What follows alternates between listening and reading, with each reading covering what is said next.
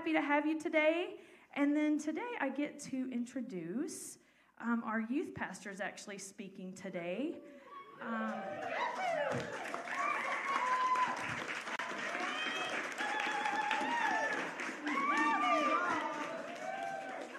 Nate Shaw, I'm going to tell you again in front of everyone. Our son graduated Friday, and I just wanted to thank Nate personally here in front of everyone because I know he's touched lots of lives. One in particular for us is our son, and if it wasn't for you helping lead a ministry, you're a big foundation and part of his baptism and his walk with God. So thank you so much. Nate Shaw, everyone!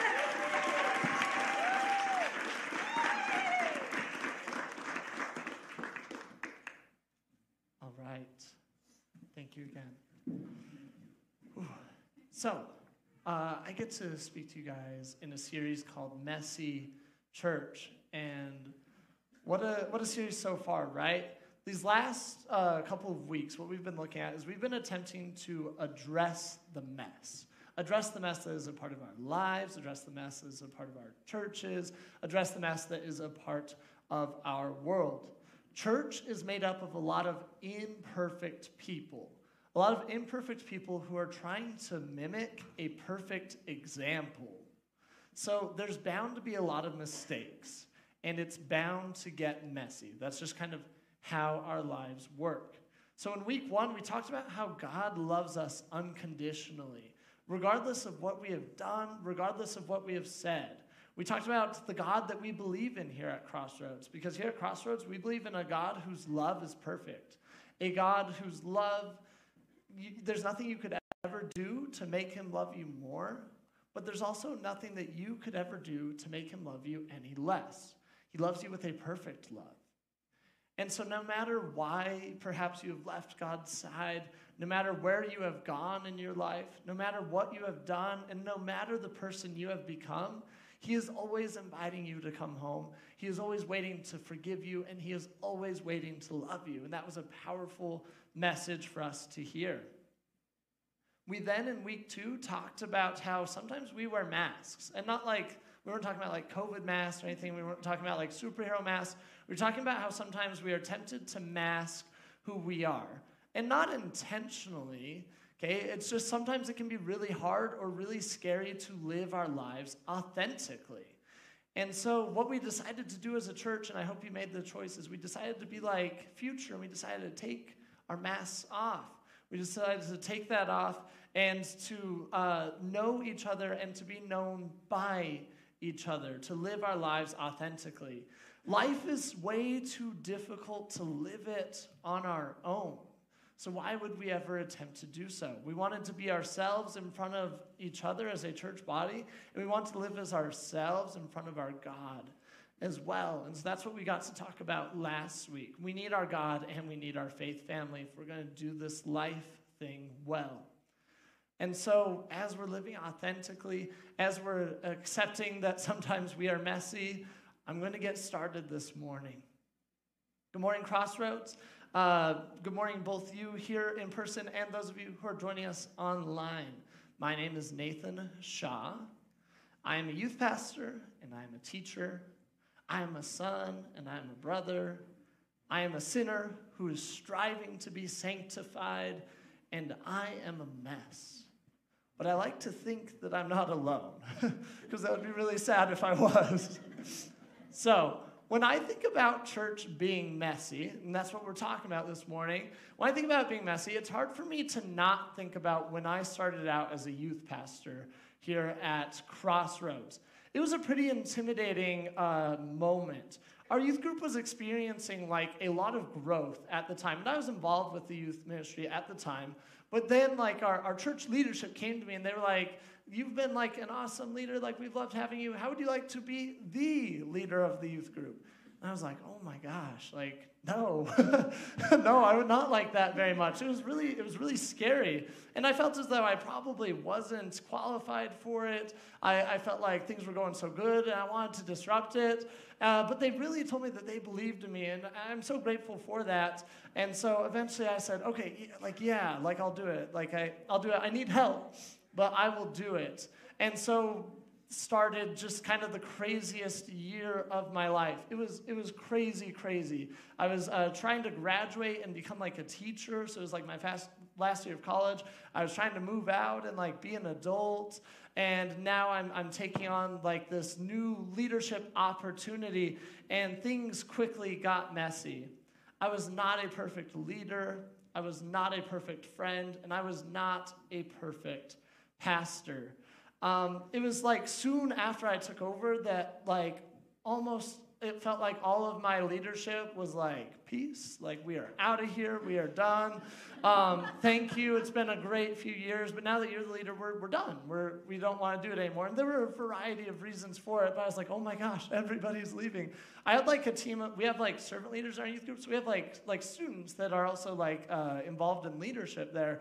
We had like 10 when I was like first taking over. We got down to 3 within a few months. Like 7 of them, like 7 teenagers that were like, like we don't want to do it anymore. We don't have time. It was crazy. Like it was so messy. Like I cannot express it enough. I was scrambling to get enough adult leaders for small groups. I had some people leave my team and start some really nasty rumors about me and try to get other people to leave as well. Things that were not true, things that were just very false. And all the while that was happening, I myself, I was a total mess. Like I was a mess also. I hurt people on my team. I got so busy in my life that I'm like scrambling to write like my youth message like an hour before a youth group. I'm like, someone else go greet at the door. Like someone else go buy some snacks for tonight because I got to finish this. And then I've got all of, the craziness of my life around there. Our youth group, and it's never about numbers, but I got really scared because our youth group shrunk to about half the size. Within just a couple of months. Like we had again been experiencing some pretty crazy growth, and we got to this night where there were 9 people, including my adult leaders, and I was like, I did this. Like through my mess, I messed things up. Some of the things really were my fault. Some of them were not. I was an imperfect man trying to be a perfect youth pastor, which I think I set the bar too high. And I was failing miserably at it. When I set the bar that high, I'm going to miss it every single time, right? And knowing I knew my imperfections, but I tried to hide them to save face. I tried to hide my imperfections to show, no, I've got it together.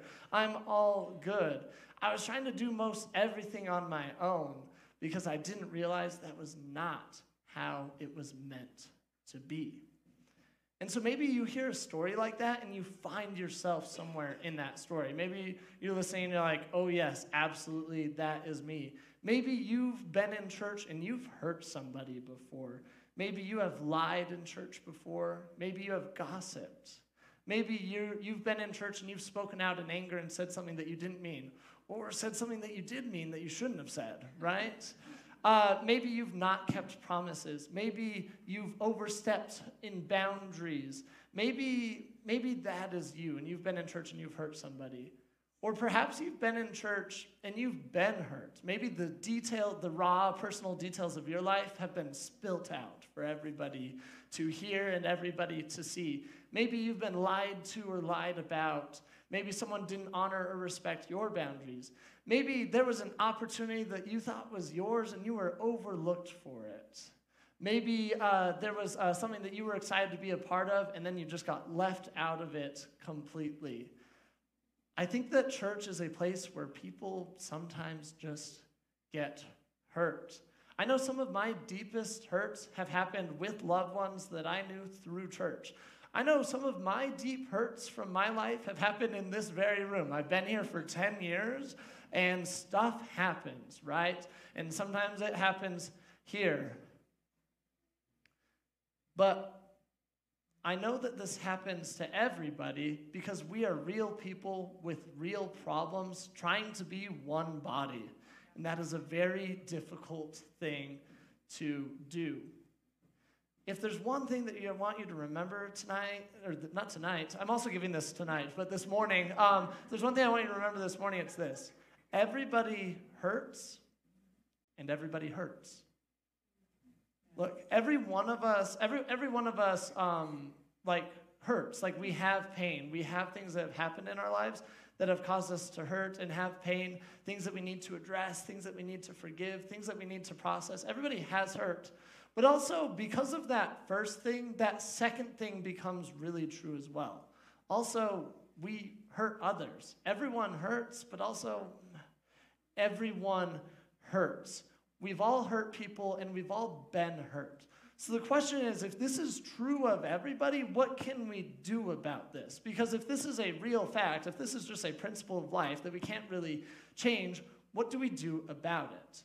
Well, I think there's actually this story about Jesus that's really cool, that puts it really plainly, that I want to share with you this morning. There was this night where Jesus went over to the house of a friend named Levi for dinner. Levi was a new friend, but Levi was also a tax collector. And we need some context so we can really understand this. Because tax collectors during this time period were despised in the Jewish culture. They hated them, okay? It was their job to collect the taxes, but they were Jewish people collecting taxes from Jewish people for the Roman Empire. And the Roman Empire had come in and had conquered the Jewish people and were oppressing them. They had taken away a lot of their freedoms and a lot of their way of life. So if a Jewish person became a tax collector, that was a really good opportunity for that Jewish man.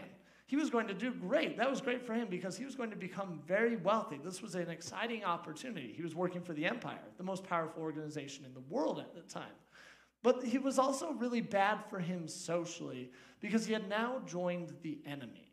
Okay? He had now joined the oppressor and he was working for them. He was a traitor to his own people.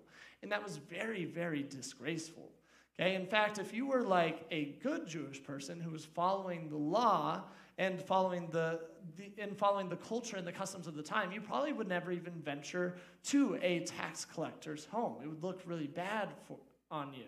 So Jesus makes this new friend named Levi, someone who would eventually become Matthew and would eventually become a great friend of Jesus, one of his 12 best friends. Jesus makes this new friend, and he says, hey, would you mind having me over for dinner? Because Jesus is a rule breaker, right? We see this a lot throughout the Bible. And so he goes over to his house for dinner, okay? But I have a question for you. If this is one of Jesus' first friends, one of his first people he's going to build his church with, do you think that tax collectors hurt people?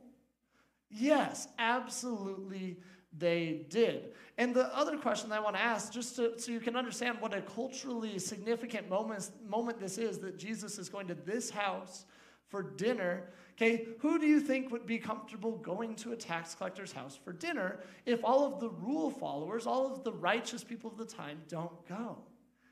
It's other sinners. Those are the people who are going to go to this dinner. Those are the people who are going to go be a part of this, okay? Probably the worst of the worst. The people whose social standing is already so bad that they have nothing left to lose. These are thieves, these are crooks, these are probably prostitutes. Those are the people that would be comfortable going to a dinner like this. And also Jesus, the Son of God, okay? So let's jump in to Luke chapter 5. Here's what it says. Later, Levi held a banquet in his home with Jesus as the guest of honor. Not only is he going to it, he's the guest of honor, okay? Many of Levi's fellow tax collectors and other guests ate with them. But the Pharisees and their teachers of religious law complained bitterly to Jesus' disciples, "Why do you eat and drink with such scum?" Those are some harsh words, right, that they are sharing. But within their culture, this is probably a fair question. Jesus was living as a rabbi at this time. Rabbi is the Jewish word for teacher, a religious teacher. Okay? He had studied for his entire life a series of books known as the Law and the Prophets, books that would eventually become our Old Testament in the Christian Bible. Okay? These were the religious sacred texts of the Jewish people. And these studies would have set Jesus apart from doing stuff like this. You have to understand the life that rabbis were living. Okay? Most of these teachers would have been prevented from commenting on or even interpreting a single verse of Scripture until they had memorized it. That was when you could provide commentary on it. That meant that many people that strived to become a rabbi would have memorized the entire first 5 books of the Bible by their 13th birthday. 5 books of the Bible, okay? I struggled to memorize like a memory verse on a Tuesday night that we give for youth group. And these guys at 13 years old are reciting Genesis, Exodus, Leviticus, Numbers, and Deuteronomy. Okay, and meanwhile, the Pharisees who have come to have this conversation, to complain to Jesus' disciples, they're also very set apart, okay? The job of the Pharisees was to follow the law to the letter. That is their job. They live it out. So they've also been set apart. They've set themselves apart. So associating with sinners and tax collectors would hurt people like rabbis and Pharisees because they are visually very righteous. They are visually supposed to be living for God and only for God. So let's look at what Jesus says. Jesus somehow must overhear this, right? Because they don't go to Jesus to talk about it. They're gossiping, right? They go to Jesus' disciples and they complain to them about Jesus. But Jesus somehow must hear about this because this is how he responds. Healthy people don't need a doctor. Sick people do. What we witness in this passage is that the religious people of the time, the Pharisees, the church people, okay? The church people like you and like I, okay? These people that claim to be following God and to be taking it very seriously, they're getting very messy. They don't even address Jesus with the problems that they have about him. They don't go to him. They're not man enough to do that, I guess. So they complain to his disciples about it, okay? They are getting messy. They are hurting the lost. They are hurting the sinners who they should be calling to repentance. And they instead are calling those people scum. And Jesus says, look, I'm not here for the people that think they've got it all figured out. I'm not here for the people who think that they are righteous. I am here for the sick and the lost. I'm the doctor and they're sick. Don't you get it? But they didn't get it because that righteousness that they enjoyed was fake. They were self-righteous. Jesus calls them later on in the Bible whitewashed tombs. Really pretty on the outside, really nasty on the inside.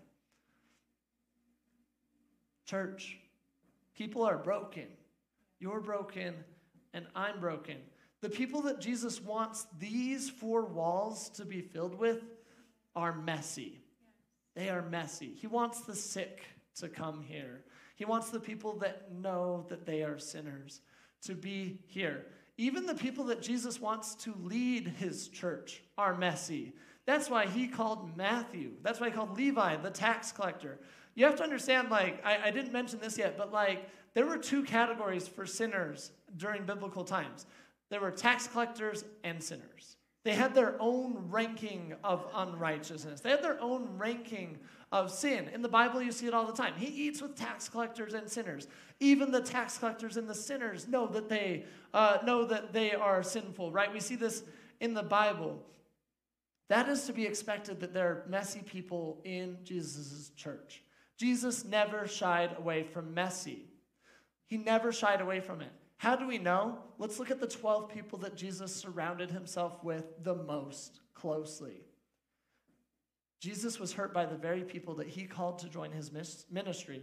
Jesus' disciples, we see twice in the Bible, fight with each other about who's the greatest, about which of them is the greatest, which of them is going to sit at Jesus' right hand in Jesus' kingdom, because they thought it was like a literal physical kingdom, right? They fight about that. Jesus' disciples deny him, deny even knowing him after he dies. I don't know that Jesus guy. No, I'm not friends with him. One of Jesus' best friends betrays him to his death. This one's crazy. You maybe haven't heard of this one before. Let's throw up that other Luke verse. This is a crazy moment where I'm like, yeah, the disciples were messy.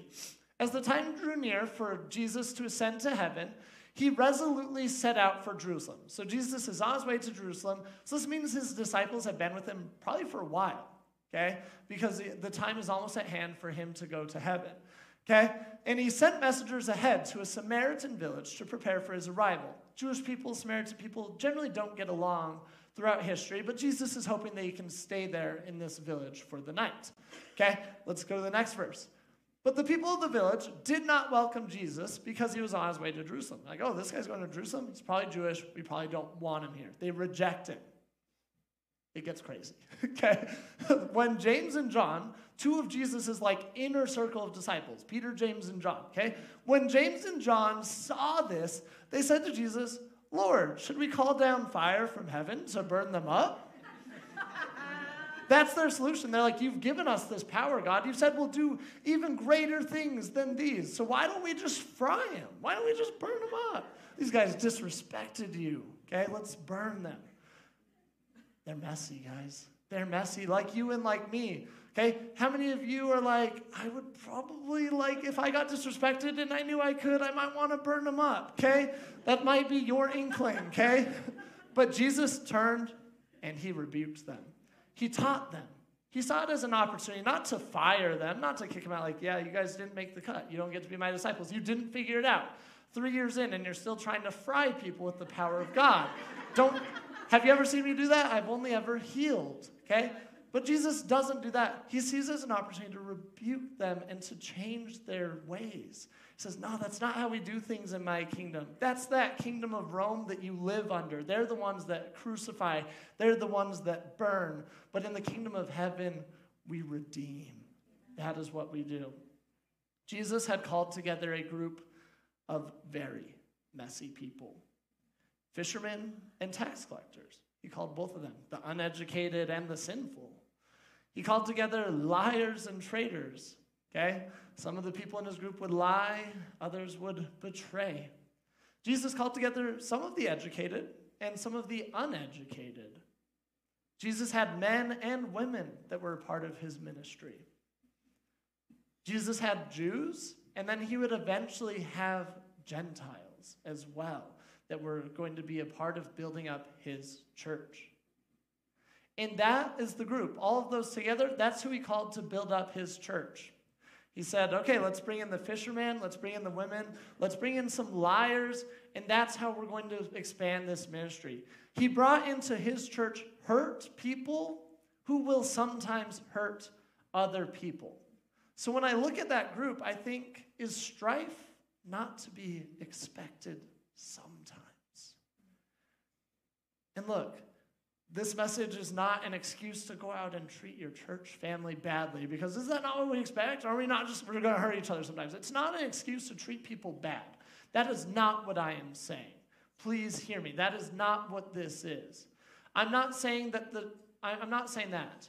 Okay? What I am saying is this. Oh, I'm sorry. I got a little bit mixed up. I'm not saying that it's an excuse to treat each other badly. Okay? Our church should strive to be the safest place in the world. I think we have a sign. Yeah, it's right above me. Love God, love people. That is safe. Our church should be one of the safest places in the world. That's our goal here at Crossroads. We want to be a safe place. But what I am saying is that when things do happen, when hurt does happen, we don't just give up. We don't throw in the towel. We don't say, you offended me, and so I'm out.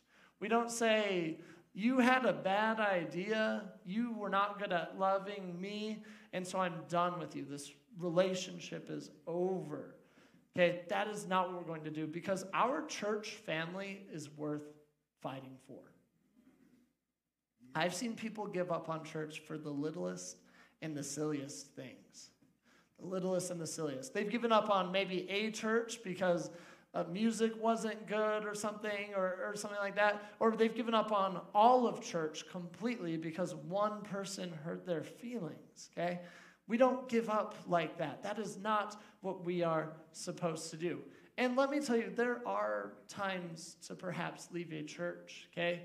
If that church is truly unsafe to you physically or emotionally or something, please, a church should never be a place where you feel unsafe. If a church is teaching heresy, yeah, like that's not where you should be. But what I am saying is that we stick to each other, we stick to our guns, and we stay in the fight together because we are a family. I'm a mess, and you're a mess. And so we have to forgive, and we have to grow. There's an apostle named Paul. He was somebody that experienced Jesus during his lifetime. And Paul taught the local church in the city of Galatia, and he taught them a lesson that I feel like would be really good for us. And before we jump into it, what I do want to say is if anybody understood the concept of messy church, it is Paul. If anyone gets it, it's Paul. Because think about his track record. If you don't know, this dude used to kill and imprison members of the church. That was literally his job. He hunted down and imprisoned people of the members of the church. So he was making the church messy. And then eventually, after he experiences Jesus, Paul joins the apostles. He says, hey, I would like to join the church. And they're like, aren't you the dude that wanted to arrest us and kill us? Okay, and you want to join us now? And he says, yes. They were resistant to him joining, but after joining, they were resistant to it, but after joining, he actually still experienced difficulty. He still experienced pushback against ideas and disagreement about the interpretations of the teachings of Jesus.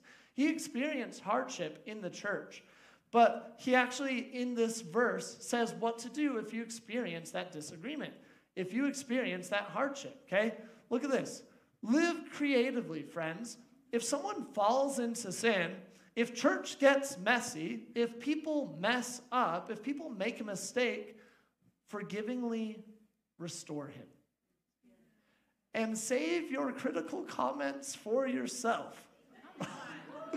Oh, wow, okay. Yeah, right? Yeah, this is hard to do. I'm already very challenged by this, okay? You might be needing forgiveness before the day is out. Stoop down and reach out to those who are oppressed. Share their burdens, and so complete Christ's law. If you think you are too good for that, you have been badly deceived. If you think you're too good for that, you have been badly deceived. How do we deal with hurt people and hurtful people? We restore them with forgiveness. We keep our critical comments to ourselves. We carry each other's burdens. And if we can't do those things, then we are just wrong. You're just wrong. Okay? You are incorrect in thinking that you cannot do that. You are lying to yourself. If you think you cannot move past an offense, if you think you are better than a messy church and you need to find a perfect church, if you refuse to talk to someone who hurt you and you instead go and talk to their disciples and that they are doing something wrong and you choose to gossip, then you have been deceived. You've been deceived. In church, we are called to take things to the person. If someone falls into sin, it doesn't say go and tell their mom, okay? If someone does something wrong, it doesn't mean have a conversation about it in the parking lot. It doesn't say get into a group of friends and say, I have a prayer request for this person, and then expose everything that's going on in their life so you can feel good. Instead, it says, go to them and forgivingly restore them. In church, we are called to take things to the person. In church, we are called to forgive and let go. In church, we do hard things and we fight for our family, and it's just not optional. Nowhere in here does it say if you're strong enough. It says if you think you can't do it, then you have been lied to. If we weren't comfortable with a messy church, a lot of us probably would not be here. Am I right?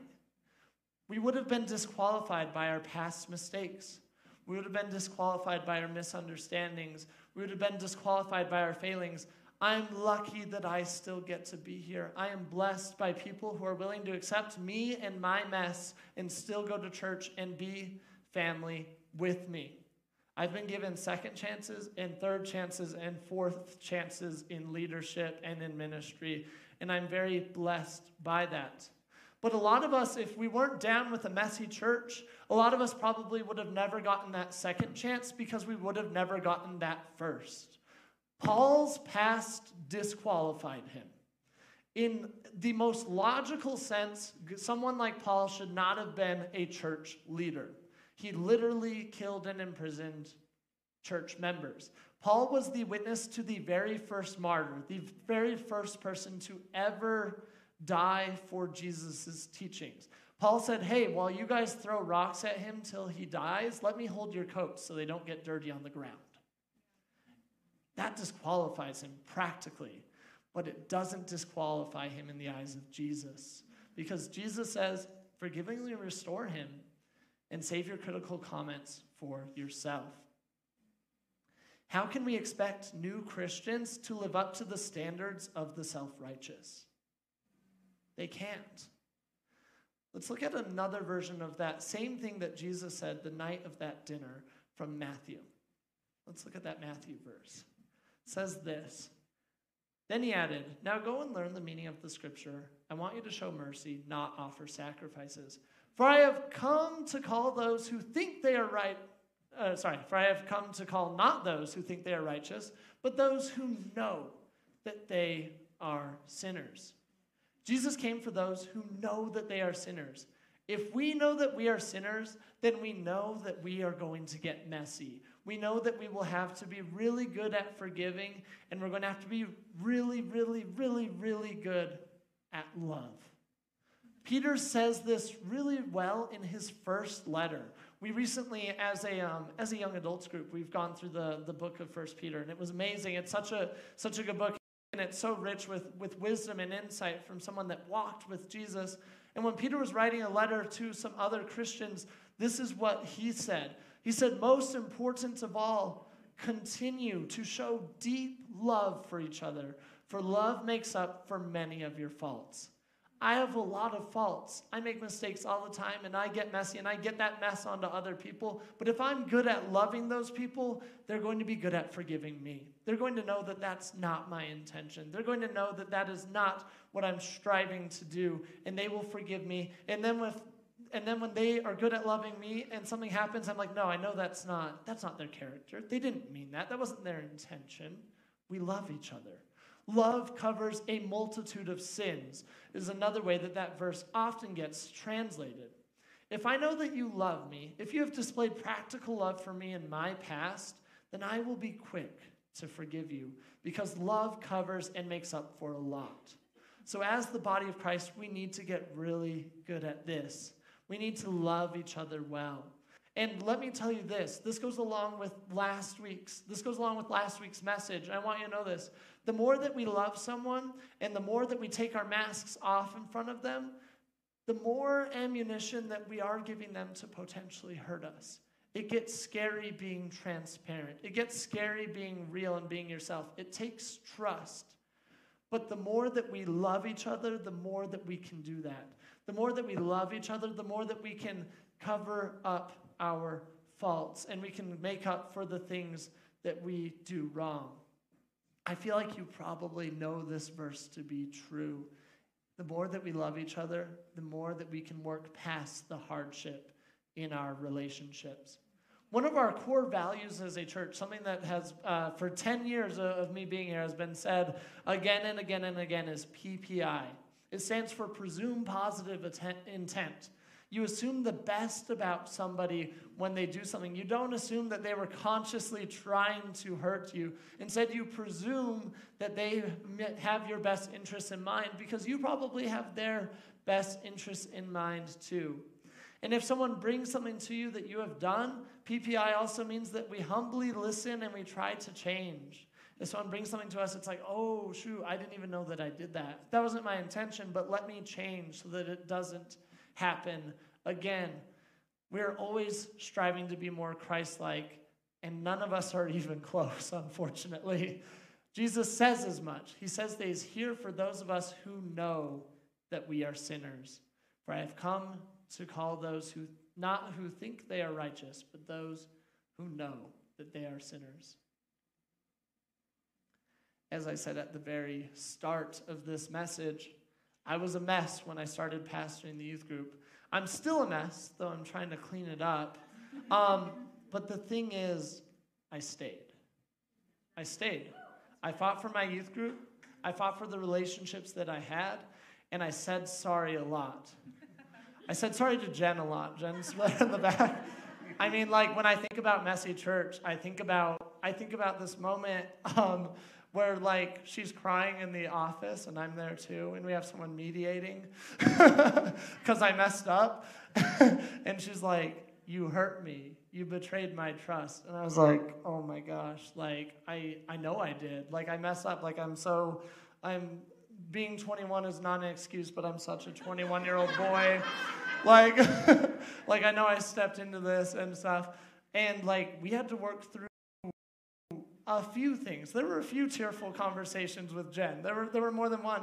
But she actually, like, because we got through it and we accepted each other's messes, Jen, you became one of my most valuable leaders that I ever had. It give it like 1 year down the road, and we were like speaking at a youth camp together. 2 years down the road, and we're going on mission trips together, and we've become such good friends. But it's only because we were willing to recognize that we were both sinners who had been called to this leadership and this church thing together. And that meant that we had to get through our stuff together. And I'm so thankful that we did it. I presume the best about a lot of people, and because of that, I'm still here, and I get to be here with you. And the youth group doesn't have 9 people anymore. In fact, we got 40 people registered to go to camp. But before you clap, I know you're already doing it, before you clap, that's 40 messy sinners. 40 messy sinners, 32 of whom are teenagers. So someone's going to say sorry on that trip. Yeah. I mean, what could go wrong? A lot could go wrong. Right? Like 40 people, what could go wrong? A lot could go wrong. We're going to say sorry. We're going to forgive each other. But also, the fact that it's 40 messy sinners going to camp together is not going to stop us because we are a family. And so what we're going to do is we're going to get in a party bus or a group of vans, and we're going to drive, and we're going to hurt each other, and then we're going to forgive each other, and we're going to love each other really, yeah, it's perfect, really, really well, because that's going to cover our multitude of sins. So here's what we are going to do together as a church body. First, I want you to think about if you are in a mess. If you are in a mess that you have caused. Okay, are you in a mess that you have caused? If you are, here's what you need to do. You need to look at your mess and acknowledge, that's my mess. Okay? And don't just acknowledge it to yourself. Don't just be like, oh man, I messed up. Acknowledge it to the people that it's affected, the people that it's impacted. Okay, something that you have done, something that you have said that you didn't mean, some sort of hurt that you have caused. Acknowledge it, apologize about it, and then start cleaning. Start cleaning your mess up, because that relationship is worth fighting for. This church family is worth fighting for. We're in it together, and it's hard, but it's worth it. So if you've caused a mess, acknowledge it, apologize for it, and start cleaning it up. It will require humility, and it will require love. And then I want you to think, I'm in a mess. If you're thinking, I'm in a mess, but I didn't cause it, I didn't start it, that might be the case. Someone maybe they were messy and they spilled their mess on you. That happens. If you've been hurt and if you've been wronged, here's what we need to do. We need to PPI. We need to presume the best about the person, and reach out in grace and in love and say, you messed up, you hurt me, this is how I feel, okay? And don't assume that it was intentional, but instead share what happened so that something can be done about it. They may not even realize that they caused a mess in the first place. They might not even realize that you are hurting if you haven't said anything. When something like that happens, we need to go to the person. And if that's scary, bring somebody with you. Not to gang up on them, but bring someone with you so that they can listen and be there for both of you. Be there for both of you so that you can share what happened. And if you're there, if you're here online or if you're here in person, and you're like, man, I've never been a part of a messy church. I've never followed Jesus. Here's what I want you to know. Jesus wants you to follow him, because there's nothing that you could do to disqualify you. You're probably not a tax collector, and they were the worst, and he invited them, okay? Maybe you do work for the IRS, and Jesus still loves you, right? He still does. So So if you're here, Jesus wants you to follow him, and he loves you so dearly. So if you've never said yes to following him, if you've never joined a messy church, if you've never followed Jesus, we're going to have like a message like online that you can there's like a number you can call or something you can type in, a link that you can take. And if you're here, we're going to have prayer teams at the end, and we would love for you to come up and join us in prayer so that you can follow Jesus and join this messy family that we call Crossroads. So I'm going to pray. There will be prayer teams up here. If you need to work through some sort of forgiveness that's really hard, please let us pray with you. Forgiveness is a very challenging thing. It can be really hard to do so. It's hard to offer it. It's hard to ask for it, okay? But we want to join with you in prayer because we know it's a challenging thing, but we also know that it is worth it. Dear Jesus, thank you for this morning. Thank you that we were able to gather together as a messy church and listen to your words and read your Bible together and learn from it. Please let this change us. Please help us to, when things get messy, to not throw in the towel, to not give up, but to fight for our church family and to fight for those relationships because we know they are a gift from you to us. Please help us, Jesus, to work on forgiving and loving really well. Please help us to acknowledge the messes that we make and help us, if we've been hurt, to go to the person rather than gossiping or sharing or quitting, Jesus. Thank you for anybody that might be saying yes to you this morning as well, Jesus. Thank you for that. That is the best, most exciting decision a person can make in their life. Thank you for loving us. Thank you for calling us in spite of our sin, Jesus. We don't deserve it. We didn't earn it, but you offered it anyway. In your name we pray. Amen.